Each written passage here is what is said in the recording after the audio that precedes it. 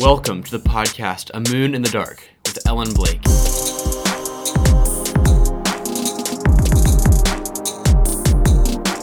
Have you gotten the app of Rustic Lantern yet? If you're a fan, you already know that they have everything from apparel and accessories to baskets and books to candles and clocks. Check them out at rusticlanternco.com. Hey, please rate and review the podcast. It will help other people find us. Also go to amooninthedark.com and give us your feedback on this season and what you'd like to hear for the next season. Pull up a chair and join in the conversation as we discuss what in the world the Star of Bethlehem would have to do with our everyday life right now.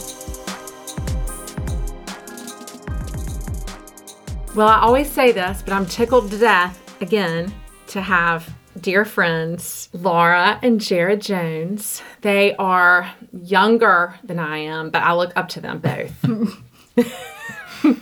And I'm just absolutely thrilled that they're here because they're busy people like everyone else. And I'm just so excited. So I'm going to let Laura start and just tell about you and your family. So we are the Jones family. Jared and Laura Jones, and we have 5 kiddos ranging from ages 2 to 12, almost 13, I guess. So maybe we'll go ascending order.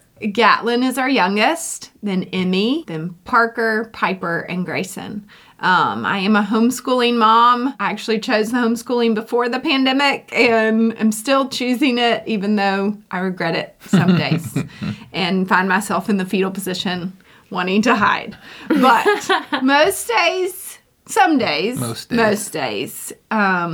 is a very full and wonderful life, and we are thriving and surviving equally. Depends on the day. Equally thriving and surviving. Yeah, and I think the best description is just full. You know, life right now is full to the brim, and we were talking with Ellen earlier just about the fullness of life, and even sitting at this table, I think, is the outplaying of that fullness, because we were talking about our friendship and our families, both the Blakes and the Joneses, and all the interweavings of the Blakes being in Griffin for so long and us just being here for 10 years or so. It's just interesting and great that we're sitting at the same table to do a podcast about something that's important to all of us and all of our families. And so it's great to be here. Laura actually babysat Daniel, which that goes way back. Crazy. And if you've been Full listening circle. to the podcast, Katie Buckles is your sister. Yes. And Jennifer Galloway is your mother. So Yes. you've already met part of your family. And JJ, you have been instrumental in all 3 of our boys' lives, and we're so thankful for you.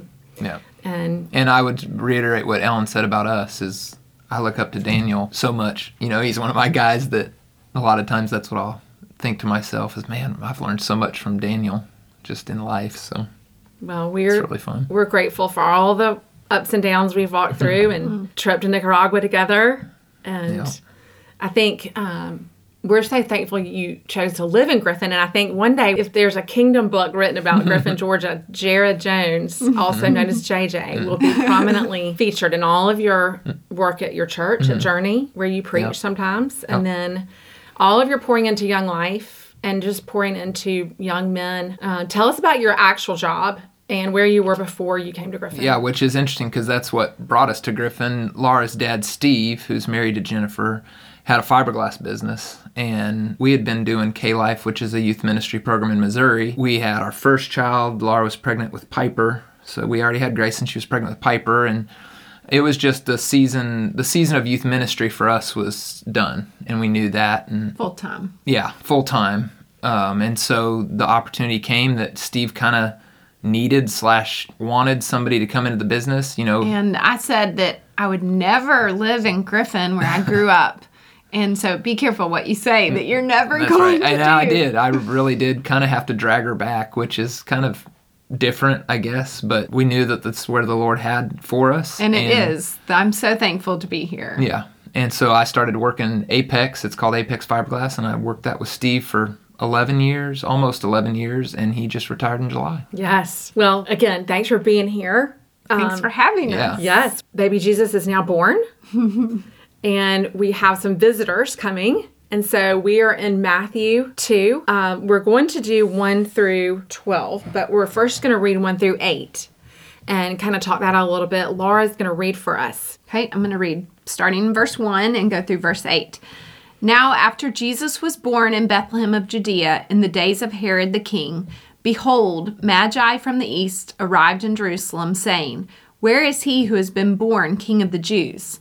For we saw his star in the east and have come to worship him. When Herod the king heard this, he was troubled, and all Jerusalem with him. And gathering together all the chief priests and scribes of the people, he inquired of them where the Messiah was to be born. They said to him, In Bethlehem of Judea, for this is what has been written by the prophet. And you, Bethlehem, land of Judah, are by no means least among the leaders of Judah. For from you will come forth a ruler who will shepherd my people Israel. Then Herod secretly called for the Magi and determined from them the exact time the star appeared. And he sent them to Bethlehem and said, Go and search carefully for the child, and when you have found him, report to me, so that I too may come and worship him. This passage to me reminds me of how much fun it is to go directly to the scripture and just read it for yourself. We were talking about how just reading it sometimes is not helpful, especially when we've grown up hearing it. But I'm just reminded of just the idea, the first episode about has anyone ever opened your mail, meaning that if you don't open it for yourself, you lose that excitement. And I'm thinking about mother birds. Some birds, I guess chew up their baby's food first and give it to the baby bird.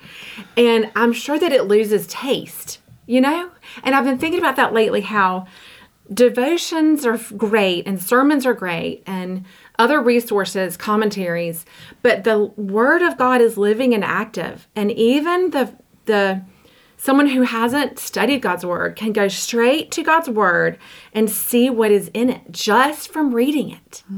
And I just wanted to bring that out again today. I learned from Bible Study Fellowship that the time of just you and the scripture and the Holy Spirit together and hopefully some paper. For me, I need a pen. I know everyone's different, but I love to either write on the scripture and print it out, or I like to write it out as I was taught to do, and then write out things I see, promises, commands, principles, truths. And I like to talk about this as cracking open the Christmas story. And to do that, you have to touch it and feel it.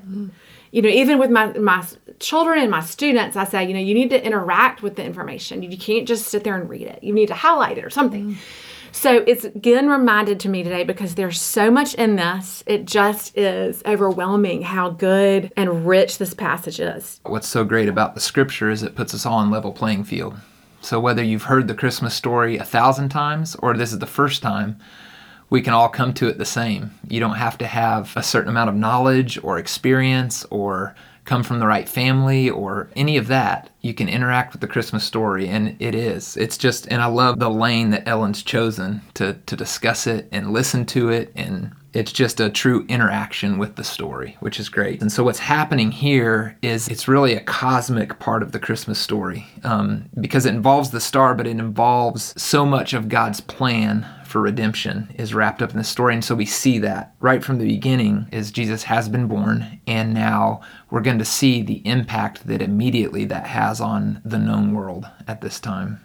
You have Herod here, you have wise men from the east. Let's talk about that. Who are these Magi? What do we know about them? I mean, we don't know much. We don't. Yeah, the greatness of the story is that the people that God chooses in his omniscience in both the large scale of the cosmos and the individual scale of the Magi and where they come from in the story and how he's going to combine it for his glory, which is neat to see. They followed the details and the prompting that they had put the time and work and studying ahead of time, and then that they followed it through. They had a belief that held them from what they had studied and from the Holy Spirit's prompting of the star. And that reminds me that in my reading, I was reminded that, first of all, we know they're from the east. So we don't know if that was from the area of Persia, Babylon, and the Medes. That's where the exile had been, and that's where Daniel, from the book of Daniel, was. It says in Daniel 5:11 that he was put in charge of these wise men, this group of people who were scientists, astrologers, astronomers, maybe a little bit of sorcerer, just the combination of, we don't really know what these guys were. We do know that something that, like Laura had said, they were studying. So they may have had Daniel's papers, the papers of Daniel, and we know that there were believing Jewish people or Gentiles that God had around the world from the scattering of the exiles. Even it could have been, I have a friend who is descended from a tribe in India that claims they were from the tribe of Manasseh. And so we're not sure where, and we're not sure what they were, but whatever they had studied, and whatever they saw in the sky, they were sure of what this was. And God had shown them what this was. And they say, where is he who has been born King of the Jews? And Herod is the King of the Jews. And he was a usurper. He was cruel and paranoid. And I think I read he had maybe 10 wives. He had killed 3 or 4 sons. He's just A mess. A mess. He was troubled in verse 3, and all Jerusalem with him. And one fun fact is Jesus later in John 14 says, do not let your hearts be troubled. That's the same word here. And it's this idea of stirring up, like boiling water, agitated. And imagine if he is jealous of his own sons wanting to become king. These men have come in. It could have been that these wise men came with an army, a small army, or you don't know how many folks this is coming, how they're dressed. They're from a different culture for sure. And how far you think. I just lean on the East. It was East of the known world. And so, and I think that's, again, the beauty of Scripture in the detail of it is you see the working of the Holy Spirit, that wouldn't have been a normal thing to happen. It wasn't just run-of-the-mill. So even sometimes the Christmas story to us can be run-of-the-mill. For the people who experience it, there was nothing run-of-the-mill about it, that these men were traveling with a purpose, and Herod was not okay with it, with any of it. And so, So who does he gather together? Gathers the chief priests and the scribes, the people who had studied and knew the prophecy, knew the promises. And I was reading about the scribes are the ones that are like the professional scholars. The chief priests were appointed by Rome, and I think that was a corrupt system at this time. And we look at, if you're familiar with Scripture, the Sanhedrin comes into play at the end of Jesus' life, the kind of the ruling body that makes decisions. So the elite, basically, the establishment that was not happy or not, they seem like they're not excited about this, but they do know the Scripture, right? And then all Jerusalem. So it strikes me that all Jerusalem is hearing about this. Yeah. It's kind of the buzz of the time. So what does Herod want now after he hears this? What does he do? Well, he's going to be Herod. He wants him to find out where he is and act as his spies so that he can take care of it. But he's pretending, though. Yeah. He wants to make them think to worship. Yeah. Well, I was just thinking there, when you contrast Herod to the Magi, anybody can say, hey, I want to go worship him.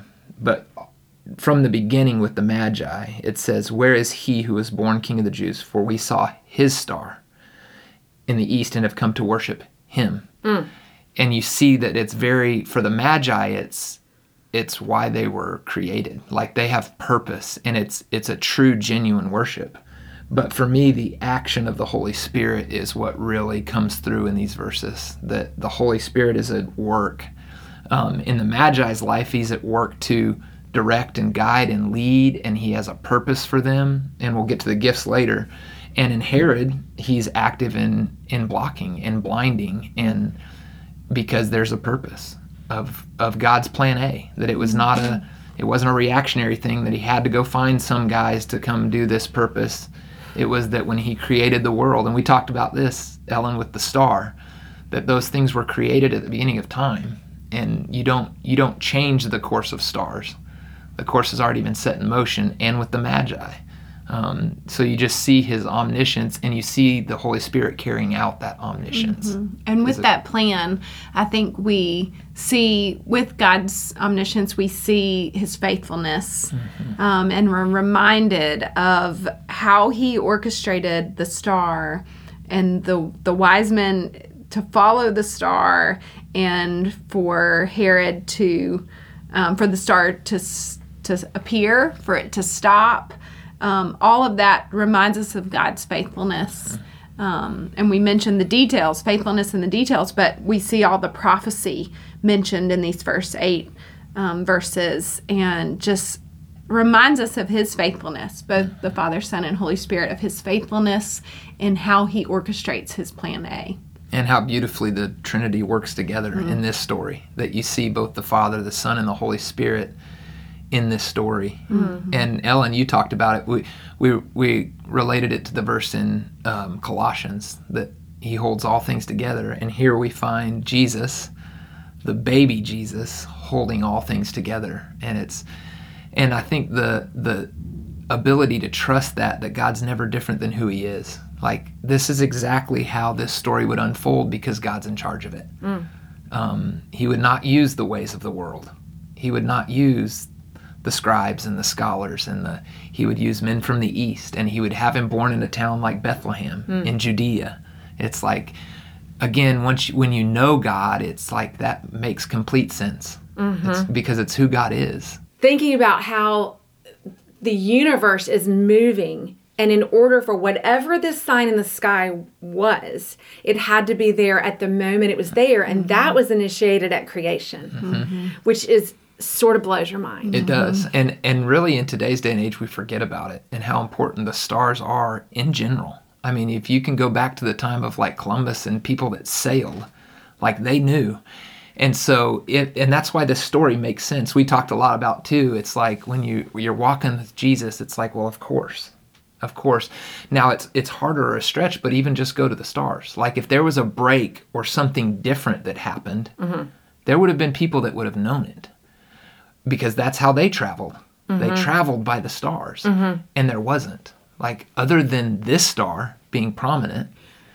And so it points to that it was started as plan A. Like, it's not like God interrupted his plan when we fell, or interrupted the plan when Moses in the desert struck the rock. Instead of, it's not like at any point that he interrupted his plans. His plans have always been in motion. Plans to have an incarnated Savior, Messiah, that would be sacrificed for our sins. That's right. So he knew that before. But we've heard teaching that denies that truth. Right. So that's out there. And it denies Jesus and denies the gospel, is when you really get down to it. And that's a very dangerous thing to do. And speaking of the star, we were talking earlier, it doesn't necessarily intrigue the two of y'all as to what the star was. I've been fascinated with it as I see things come across, different things. And but my conclusion for today, that for myself, is that no one knows, and no one can figure it out right now. But I will mention Colin Nichol wrote a book, The Great Christ Comet. So his theory, it's a pretty thick book, is that it was a comet. Other people say, no, it couldn't have been a comet. And then there's the Bethlehem Star movie, which I'm not saying that I am endorsing either one, because they're actually different, completely different. They just crossed your path. But it's a little CD, The Star of Bethlehem. And if anything, they're just fun. It's fun to me to see what it could have been. It could have been, a conjunction of stars. I mean, of planets that were brighter, that interacted with constellations. Yeah, and and the constellations had meaning for them. The interaction of the planets and the different planets had meaning. So what we know is that they knew and they were right. They knew it and they were right, and that it rose in the east, and then it went away, and it came back and it stopped. So there's just characteristics of this thing in the sky from the scripture that we know, but right now we don't really know what this was, which is very interesting to me. Yeah, that it's not random. It's not a reactionary God. Like, his plan fits together perfectly. And we get to see that in the star. And it's cool that his plan is a perfect plan. Yes, and the point is not what the star was. That's right. The point is that it led them to this child. To the stable. And that they knew who he was. Yeah. The last episode is when your mom was here and Robin, and we saw in Luke 2:35 that Simeon is saying that the thoughts of many hearts may be revealed. And I see that happening here. What a great story Simeon's is. It's such a good story. Yeah, that the hearts. So we have Simeon and Anna who are waiting and looking, but they're behind the scenes, right in the same exact vicinity of these scribes, chief priests, and Herod. They were all like within a block or two hanging out together. Yeah. I mean, this is a small place. The temple Yeah. is right there. I think Herod's palace isn't too far. I don't really remember, but geographically, it's not it's very right far. there. Yeah. And they're all there and they all have a different response. And that just to me really presses the question, you know, Herod was being fake and pretending to worship Jesus was going to get him something he wanted. Ooh. Yeah. And then the scribes and Pharisees were indifferent. Because they thought they knew. And they didn't apparently go. I mean, it seems like they Doesn't didn't. tell us they didn't go. But and then there's the watching, tender, teachable remnant that we know was there with at least Simeon and Anna. And I want to be that watching, teachable remnant. And And the wise men were watching Yeah. and waiting When you said remnant. from far. And you said remnant, it makes it encouraging because the wise men probably were not Jewish. And so you have the whole story of the Gentiles and Right. that the Lord's going to draw and lead and his people is going to be what it says in Revelation, that it will be Right. all tribes, tongues, languages, and that Yes. I can rest in that fact. Yes. Yeah. And just having been, you know, in several states, traveling before we came to Griffin, and in several different situations, jobs, whatever, I've seen something kind of like this. What I see the chief priests and scribes being here, the sort of the professional scholar, Yeah. and the elite rulers or clergy or whatever you want to call it that are deep into the scripture but miss the simple gospel of faith. And I don't want to be that. You know, I don't want to be the one that searches and misses, you know, looks, does it for a living, and then misses it. Yeah. And it's so interesting. Again, we've just been talking a lot, but David, who's Ellen's youngest, and I were meeting this week and just talking. We were in Hebrews, and we were talking about the living and active part of Scripture. And it's in my response, or really how I come to it, how I come to the Scripture. Do I come humbly, thinking that I can see or learn or know Jesus better, or do I come with my preconceived notions? And I've already decided ahead of time what this is going to mean, and so I have no room for the Spirit to work. And we talked about it, like without the Spirit, without Christ, they're just words. He is the living agent in it. He is the living agent, and he will always use Scripture. It's his first choice. It's, again, there's not a plan B. Like, if this doesn't work, it will always lead you back to the Scriptures because it's God's Word, and it's living and active because Jesus is who he said he was. And I find myself there a lot. I think as I talked about in the beginning, where I read it and thought, oh, I know this story. There's not more for me there. And then as I begin to dig, I realized how rich and how encouraging and challenging the Scripture was. So there's that, but there's also the study, pick it apart, dig, but never let the Spirit lead me to follow the star.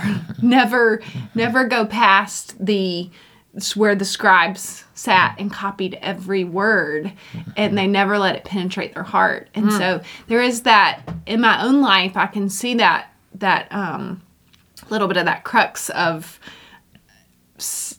finding the balance between studying the Scripture, spending that time, putting the time into the relationship, but letting the Lord draw you, letting the Holy Spirit lead you, and letting it be real, not be just knowing. Yeah. For the sake of knowing. For the sake of knowing. Yeah. Laura, you mentioned how God's being in the details. How does that encourage you? I think it just encourages me to feel significant in his eyes. I think so often we can feel like we are just small in the scope of history, small in the scope of God's plan, and that things are happening without us. Sometimes I think we all have that tendency. And so just being reminded of God's care, his faithfulness, that everything he promised was carried out to the minute detail, I think just reminds me that he's doing that in my own life, that he has not forgotten or put me on hold or put me to the side while he carries out his plan, but that I'm a part of that, and that I can choose to be a part of that by seeking out his, relationship with him through Scripture. And so I think it's just that faithfulness is such a brings so much hope. It brings so much hope to know that the Lord is being faithful in the big and in the details. What about as parents? How does that encourage you? We talk about this frequently, maybe not a lot, but frequently. It's all parents do, and and what we love about just our life right now is the difference. You're at a very different season than we are. We talk about, right now it's like just taxing physically, and not as much. We're starting to head into the more emotional, but we talk about it that we can rest in his omni, that we're gonna fail a lot as parents, and we tell our kids that all the time when we ask for forgiveness. It's that there's gonna be times where we blow it, but we have a God who's in control, and it's okay. And our God loves our kids much more than we do, and we've already seen his faithfulness to them, and that he's gonna walk with them. And so really we just get to be cheerleaders a little bit of there's things and responsibilities we have as parents, but more than anything, we just get to cheer on what the Lord's doing in their lives. And sometimes that's going to be hard things. Like you're going to walk through things that it's not how you would have chosen to do it, but you can walk through it and rest in grace, knowing that he is in control, and he's in control of the details, and that he cares about them much more than you do. So I think that's where it works itself out. And I think just knowing that it's God's faithfulness and not my faithfulness. I mean, I am called to things, and I'm called to, be faithful, but it is God's faithfulness that we put our hope in.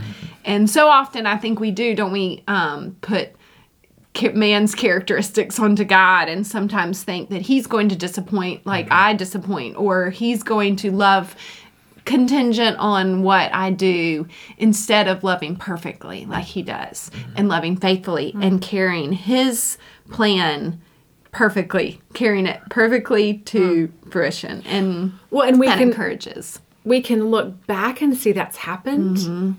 But then we still freak out a little about the future. Do y'all do that? Well, and I think that's where it leads to the star. That there are things in life, and there are things that the Father says about himself that I can hold to.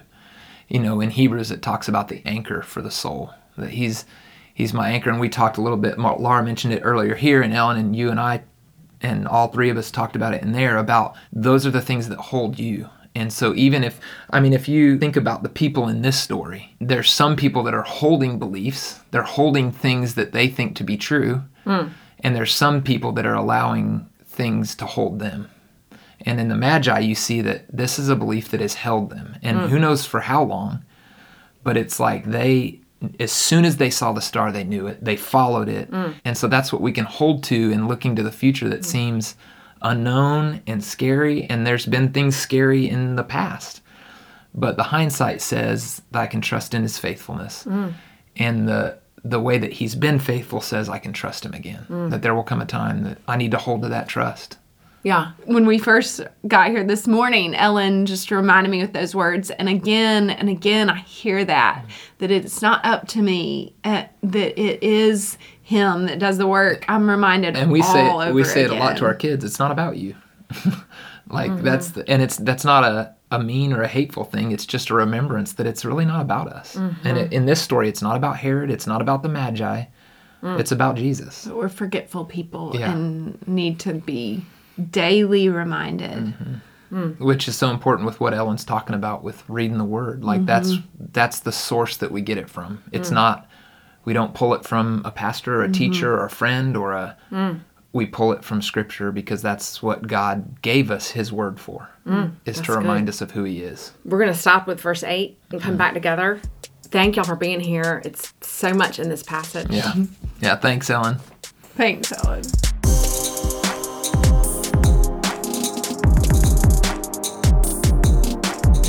Hey, thanks for shopping at Rustic Lantern Co. in Griffin, and let them know that I sent you. RusticLanternCo.com. Whatever the star was, it tells us that God knows the end from the beginning. He's a God of the detail. He is a God that sees you, that knows you, that holds the details of your life. For now, I leave you with peace for your day and peace for your night.